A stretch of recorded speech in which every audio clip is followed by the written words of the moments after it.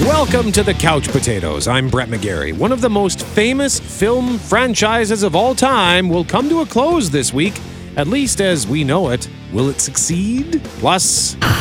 I'm Jeff Braun. Another of our favorite shows is launching its final season. This weekend, we'll tee up season 4 of Jack Ryan. Plus...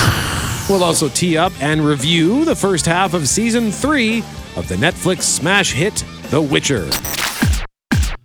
One of the most anticipated movies of the year opens this weekend. It's Indiana Jones and the Dial of Destiny. I've seen things I can't explain. And I've come to believe it's not so much what you believe.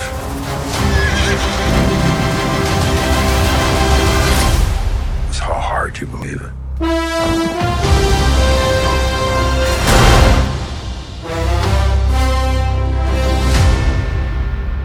Who is this man? I'm her godfather. Hardly related. Get back.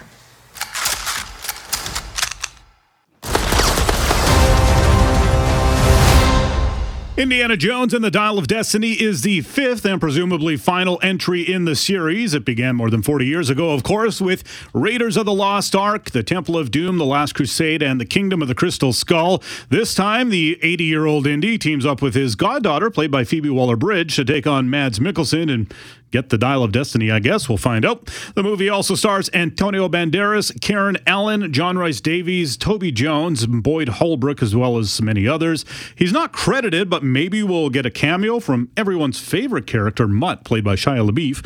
Aside from Mutt, the most notable person missing from the production, of course, is director Steven Spielberg. He decided not to return behind the camera for the first time in the series, but does retain an executive producer credit. This time out, directing will be James Mangold, who's made some excellent films like Ford vs. Ferrari, Logan, Copland, and Walk the Line.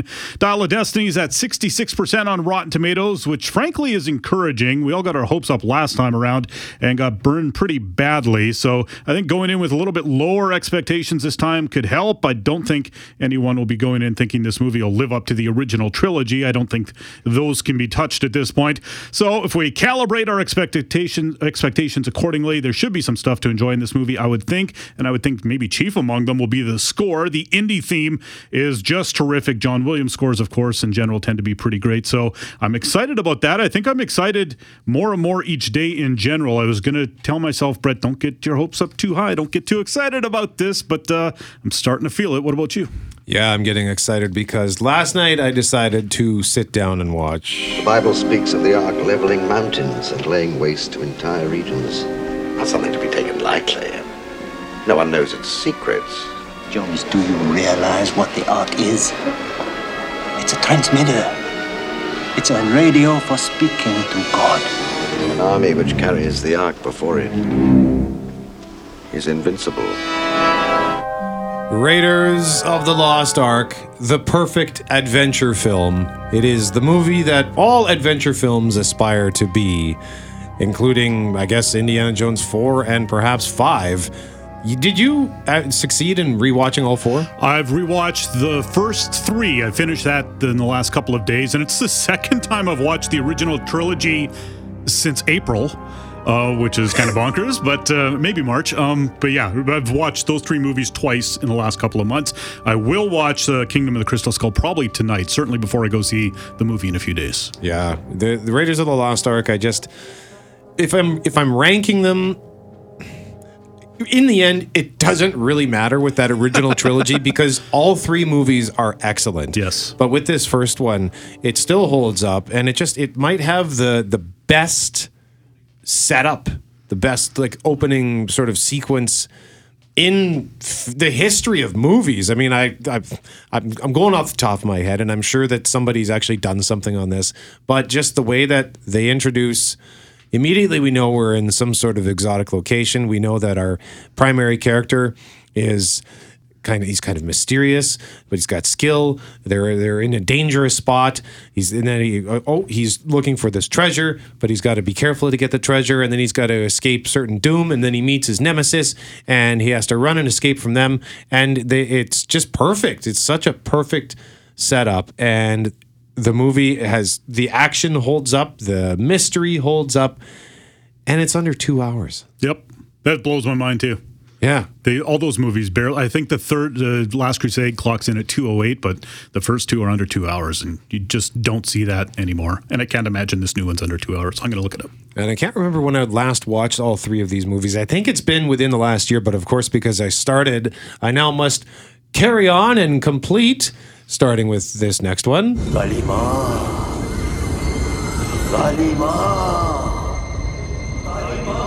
Shakti De.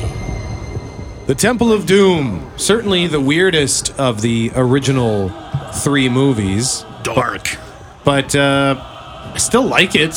And that mine scene, the mine chase scene, Yep. while some of the effects, of course, now you can tell it's practical. But when that came out, actually, there were two things in that movie. Three, really. So there's that scene where they fall out of the plane on that inflatable, which I remember when I first saw the commercial for that on TV, I thought, oh my gosh. And land on a mountaintop. They don't land like in the water or something like that. They just land on snow, and someone in Hollywood's like, snow's soft, they'll be all right. Yeah, it was incredible. And then that scene where he rips the guy's heart out Oh, my while God. he's still alive, that was crazy. And then that mine car chase scene was so cool when it first came out, and it's still fun to watch. The mine chase scene, for my money, is the best action scene in any Indiana Jones movie. Yeah? I really like it. Yeah, that's cool. And then, of course, the third one, The Last Crusade. For some adventures, one Jones is not enough. Dad? Junior? Don't call me that, please. Yeah, just playing all these clips is getting me really excited to see The Dial of Destiny. I'll even say this, the last time I watched this one, I didn't mind it so much. Legend says that a crystal skull was stolen from a mythical lost city in the Amazon, supposedly built out of solid gold, guarded by the living dead. Whoever returns the skull to the city temple will be given control over its power. Yeah, so the Kingdom of the Crystal Skull, we've talked about this before, but I think we were both a little too generous maybe when we first saw it in theater, just riding sort of that excitement of, it may be the first time I actually saw Indiana Jones on a big screen. I don't think I saw any of the original three on a big screen. I saw Last Crusade on the big screen. Oh, yeah? Yeah, but Okay. I was a kid, 13, I guess. Okay, so I think I was just pumped to see Indiana Jones.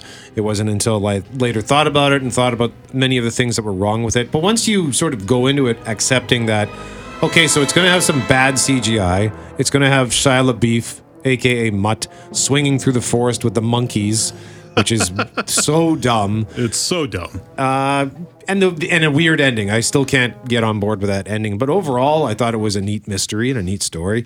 So Yeah. it's okay. It is okay. It's every time I rewatch it, I like it a little bit more, and I think there's the passage of time is doing that, and because the CGI was a big thing at the time, but now it's I won't say it's quaint, but it's like, ooh, it's of that era.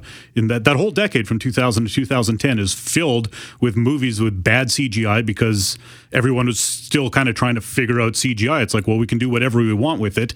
And a lot of them, to quote another Steven Spielberg movie, Jurassic Park, your scientists were worried about whether they could do it. They never stopped to think whether they should do it. And that's how you get Shia LaBeouf swinging with the monkeys on a vine and stuff like that. Or the monkey looking straight at the camera and giving a little wink or something like that when one swings in close or something like, there's just all sorts of weird stuff in there. That whole fight in the jungle, it's pretty cool, except that it just looks so choppy with the CGI. You can tell that it was not done in the jungle. Whereas, of course, the other Indiana Jones movies were done on location, or they just made big, giant, huge sets and a big fake boulder. Yeah. By the way, Fast X has topped the big boulder scene. So, sorry, Indiana Jones. Sorry, Raiders of the Lost Ark. But Vin Diesel just beat you guys at that. I'm just kidding.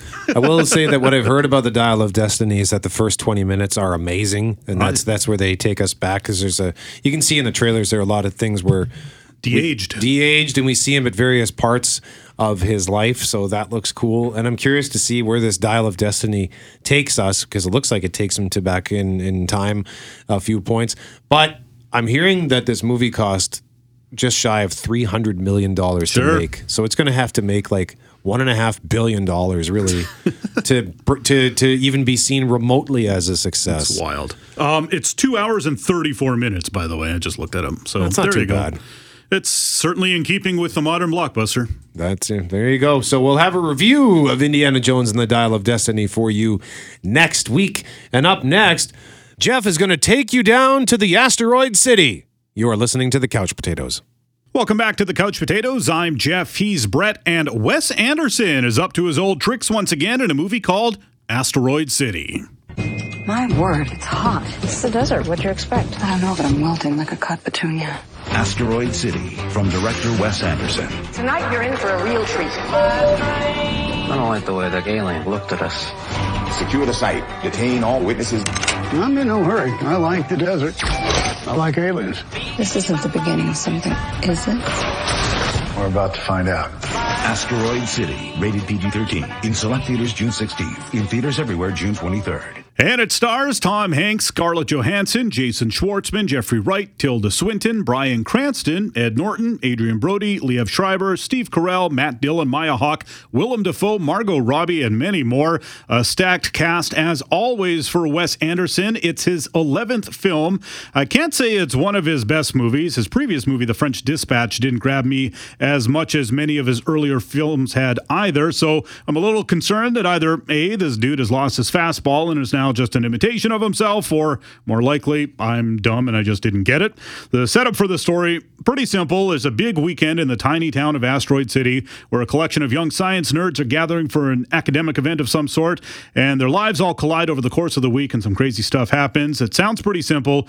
It's actually a lot more confusing because the movie is set up as us watching a TV show about the stage play titled Asteroid City. So it's this weird nesting doll scenario, which he has done forms of before in other movies. I would say most everything he does here is something he's done before. Now, I mean, he does have his signature style, which is twee and precise, and as though set design and decoration are just the driving force of all his productions. His movies look like doll houses or other play sets come to life. It's intricate. Every detail is clearly, almost frighteningly obsessed over. Now, I mean, that's impressive, but it's kind of continually been ramping up throughout his career, like the Fast and the Furious or the John Wick movies do with action. He does with these life-size dollhouse sets to the point where there is just absolutely nothing in Asteroid City that's realistic to look at. And 22 years ago, when the Royal Tenenbaums came out, you know, he was very much on his way with the way that Tenenbaum home was decorated in that movie, but it also looked like a home where people could conceivably live in real life, and those days are gone. And again, I know in Asteroid City, it's a play. It's a movie of a show of a play kind of a thing. So maybe that's part of it as well. But still, it's just all reality is just gone from this movie. I will point out that in the end credits, the part that, you know, in big blockbuster movie credits would be the list of 1,000 graphic artists who worked on the film with the digital effects. In Asteroid City, that part is the construction department. All the set builders, they just rule the credits, and there are many of them. And you know what? The look of the film isn't even the problem. I was mostly just bored by the story and the characters. They all sound the same. They all talk in a boring monotone, and I just couldn't connect with any of it. It can't be the actor's fault. There's too many established names with too much talent. So I guess it's Anderson's fault this time around.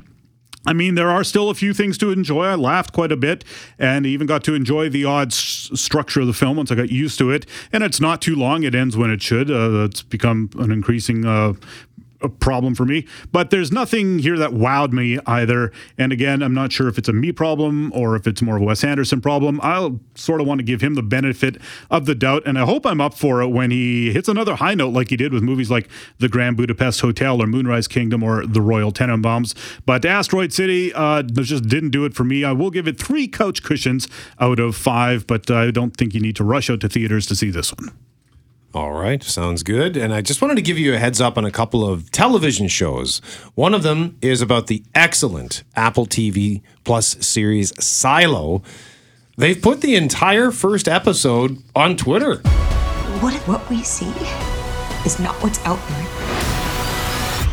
So its first season finale is on June 30th, but you can watch that first episode now on Twitter at Apple TV. I've had a couple of people ask me in recent days, are you watching Silo? And I said, yes, I am. And they're like, oh man, it's so good. And Mr. Braun, I know you'd like to spend some time on Twitter. Is Would that be something to tempt you into perhaps signing up for the trial? It's a pretty good move on Apple's part. I just might. Maybe I will. It's actually a really sweet marketing move on their part. Yeah. Other platforms will start doing stuff like that. Put them on YouTube or something like that. Because that pilot episode is fantastic. And really, if I were to call it right now, I think Silo would be number 2 on my top 10 shows of the year. Really? Behind Ted Lasso. So it was a good year for Apple TV Plus. No kidding. I really, really enjoy it. So highly recommended. For a guy who hates Apple stuff, by the way, everybody, Brett is adamant against the iPhone and and iPhone AirPods sucks. And Apple Watches or whatever else they make. It pains me to admit that Apple TV Plus produces good stuff. When I first heard that, I thought, oh, come on, get out of this game, Apple. I don't like you. There is also a new show on Global that debuted last week on June 21st that looks pretty cool. We got a commercial building on fire. Wednesday, a groundbreaking new series from Dick Wolf. Should I risk my life? The answer is yes. Real calls. We're always called on someone's worst day. There's somebody trapped inside. Real rescues. There's a vehicle that's gone over the road. Cardiac arrest. Someone's not pretty. Real heroes. Life is literally in our hands. We got a fault. We fight for life. Jesus. LA Fire and Rescue. New series Wednesday at 7 on Global. Also available on Stack TV. So this is a docu-series that tells the stories of the real-life heroes of the Los Angeles County Fire Department. And as you heard in that clip, it's from Dick Wolf. That's the guy behind Law & Order, the Chicago series, the FBI series. Maybe you've watched an episode or 2 of his stuff. So he knows his stuff when it comes to emergency stuff. And I'm guessing we might be seeing more shows like this if this writer's strike drags on for a while longer. And if the actors go on strike, good Lord. So that's Wednesdays on Global. Up next, we are heading back to Netflix to tell you about season 3 of one of their biggest hits. You're listening to The Couch Potatoes. I'm Brett. He's Jeff. We are The Couch Potatoes. And this weekend, Netflix is debuting season 3, part 1 of The Witcher. Neutrality. It won't get you a statue.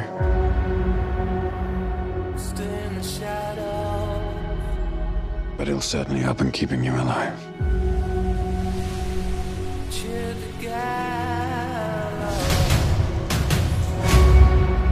I won't abandon Ciri. Neutrality has consequences too.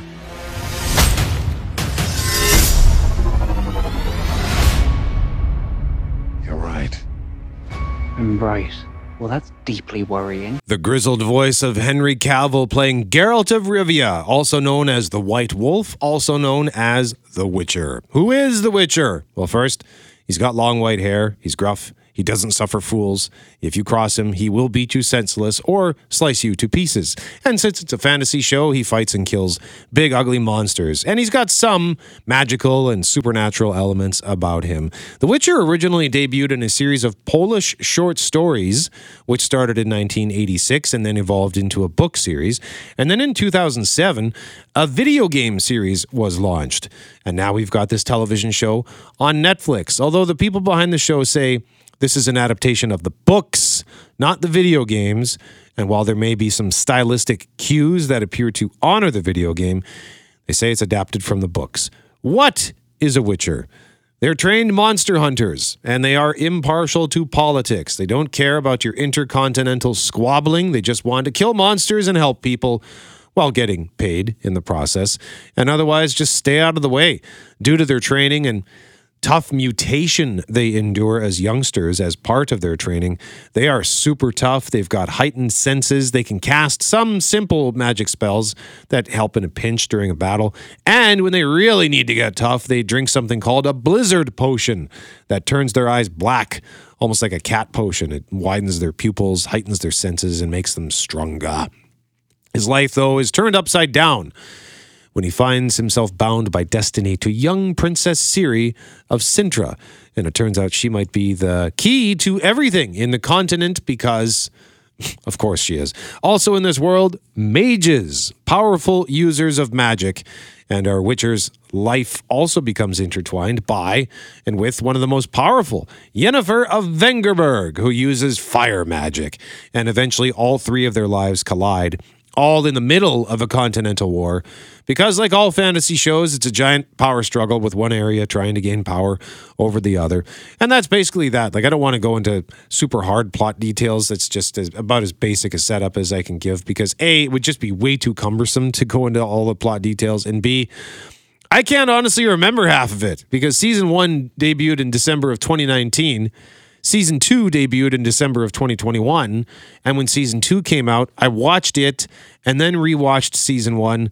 I should have done that in reverse order. I'm not sure why I didn't start with season 1 again because it would have helped with season 2.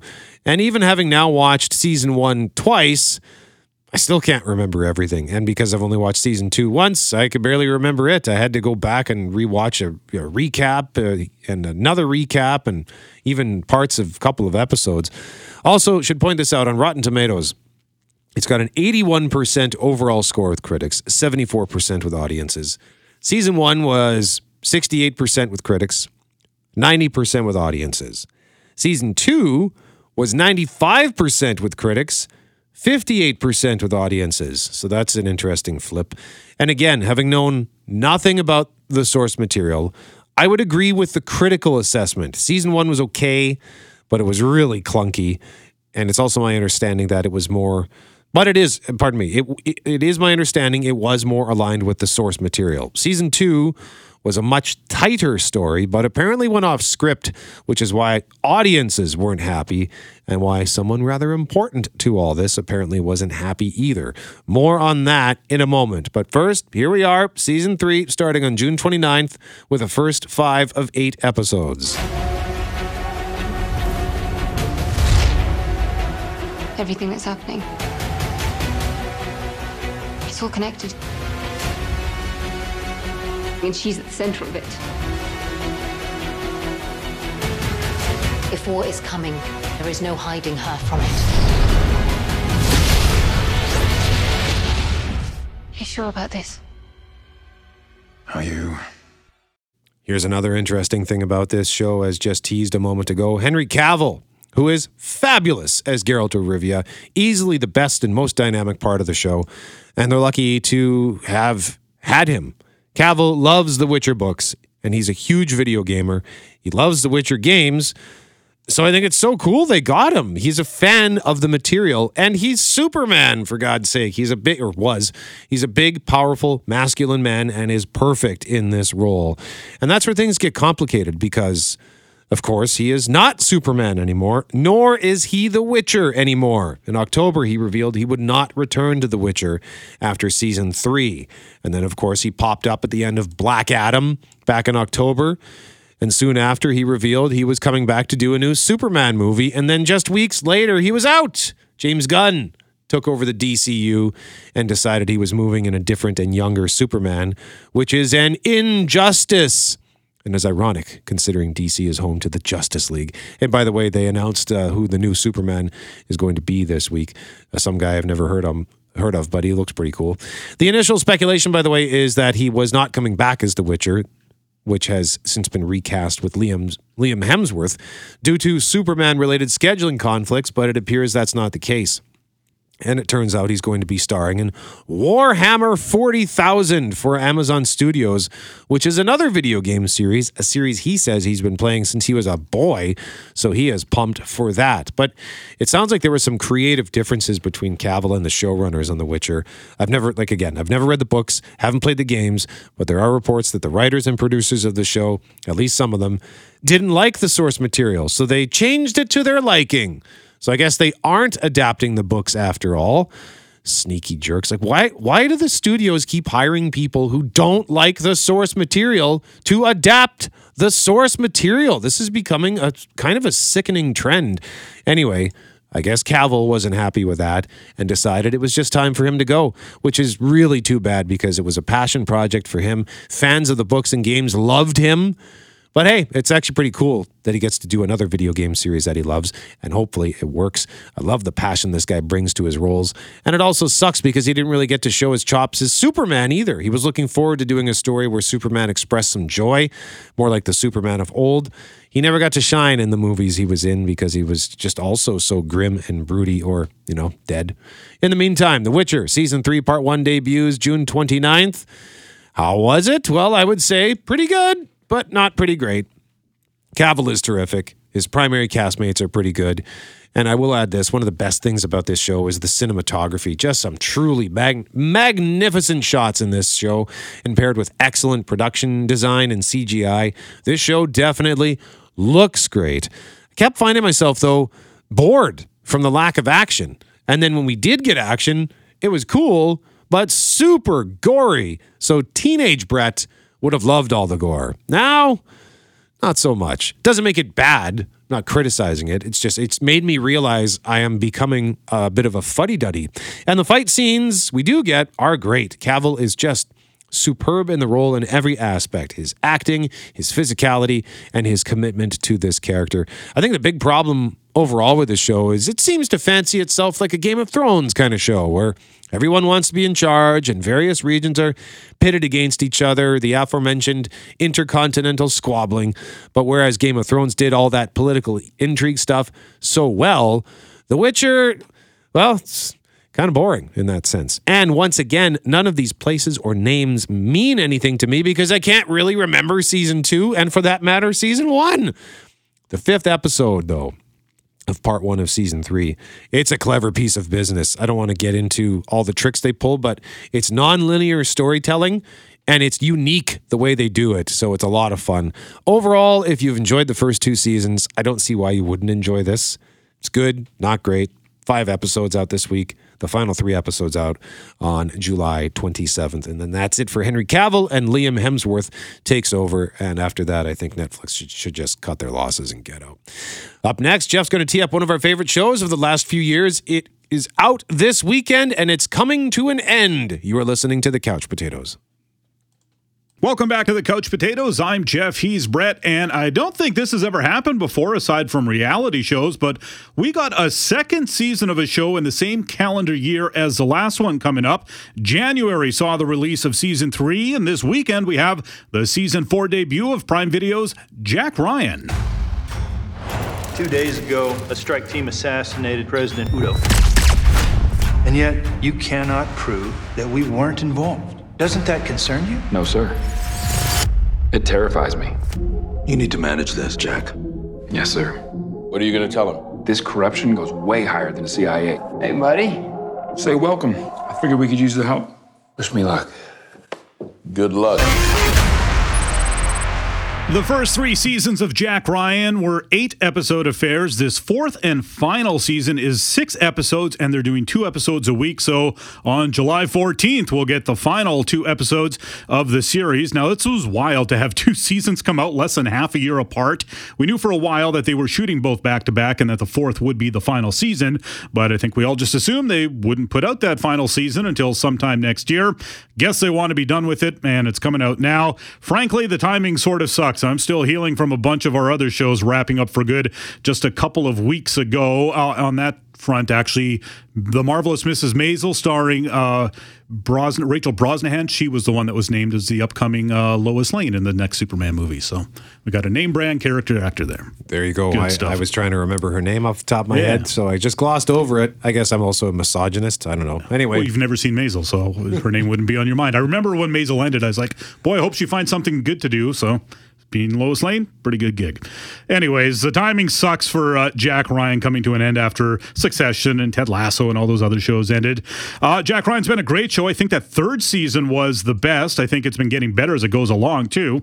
It's based on the Tom Clancy character, of who there have been a handful of movies, like The Hunt for Red October, Clear and Present Danger, a few others. In the TV version, the main character of Jack Ryan is played by John Krasinski, and he does a great job with it. He does important CIA work, and he manages to find himself inserted interested in all this spy action. There have been a couple of other shows that walk on similar ground out this year. The Netflix shows The Night Agent and The Diplomat, for example. In this new season, it's shaping up to be Jack Ryan versus drug cartels. I've only watched the first episode. There's a lot of introductory work to be done, of course. We get reacquainted with some of the gang. Abby Cornish, his girlfriend from season 1, is back. Greer is back, played by Wendell Pierce. Their boss, played by Betty Gabriel. And even though we haven't met him yet, Michael Kelly, that guy character actor you would recognize, is in the credits and will show up eventually. And we meet a lot of new players, namely the bad guys. There's a drug cartel in Myanmar. There's one in Mexico. They're going into business together. It gets messy and will somehow involve Jack Ryan. Didn't recognize most of the new actors, except for the guy who was more famous than probably anyone else on the show, Michael Pena. He works for the one cartel, but clearly has his own agenda, and I assume he will be the force that Ryan has to reckon with. Again, the first episode is a lot of just setting things up. Can't wait to see what they've come up with. Again, that third season a few months ago was a big step up from season 2, so I got high hopes for the final episodes of this series. Jack Ryan out this weekend on Prime Video. And I saw one more movie this weekend in theaters, Brett. Jennifer Lawrence has a fun new movie in theaters called No Hard Feelings. Hi, he'll have a Long Island iced tea. This is the worst iced tea I've ever had. His parents hired me to bring him out of his shell before college. We can go skinny dipping. What about sharks? I'm very concerned about that. Get in here right now! How's the kid working out? This is going to be harder than I thought. Don't touch me! Get away from her! You can't outrun the cops! I can't lose my license! No Hard Feelings in theaters June 23rd. Jennifer Lawrence plays Maddie, a 32-year-old woman in Montauk, New York, kind of a summer resort community, who's a bartender and has no real ambition in life. But she's behind on her property taxes. She inherited her house from her mom and needs some cash. Actually, she needs a new car so she can moonlight as an Uber driver to augment her income and pay those taxes. So she's drawn to a bizarre advertisement she finds in a local paper. Two parents, played by Matthew Broderick and Laura Benante, are looking for someone to date their very shy 19-year-old son over the summer so he can head off to college in the fall with a little confidence and life experience. And saying that out loud sounds ridiculous, and it is ridiculous when it's first brought up in the movie, and it somehow works, and to the credit of the movie, all the characters in the movie recognize it as a ridiculous premise. The kid Percy is played by Andrew Barth Feldman. Never seen him before, but he fits the bill perfectly. He's just this gangly, nerdy guy who's been sheltered too much by his helicopter parents. And so Maddie sets out to make a man out of him, get her car back, and get back to her life of going nowhere. But maybe, just maybe, they'll all learn a little something about themselves and life along the way. And despite the, what's really a weak premise, it's actually a pretty entertaining little movie. The theater had a lot of people in it when I saw it, and there were a lot of laughs.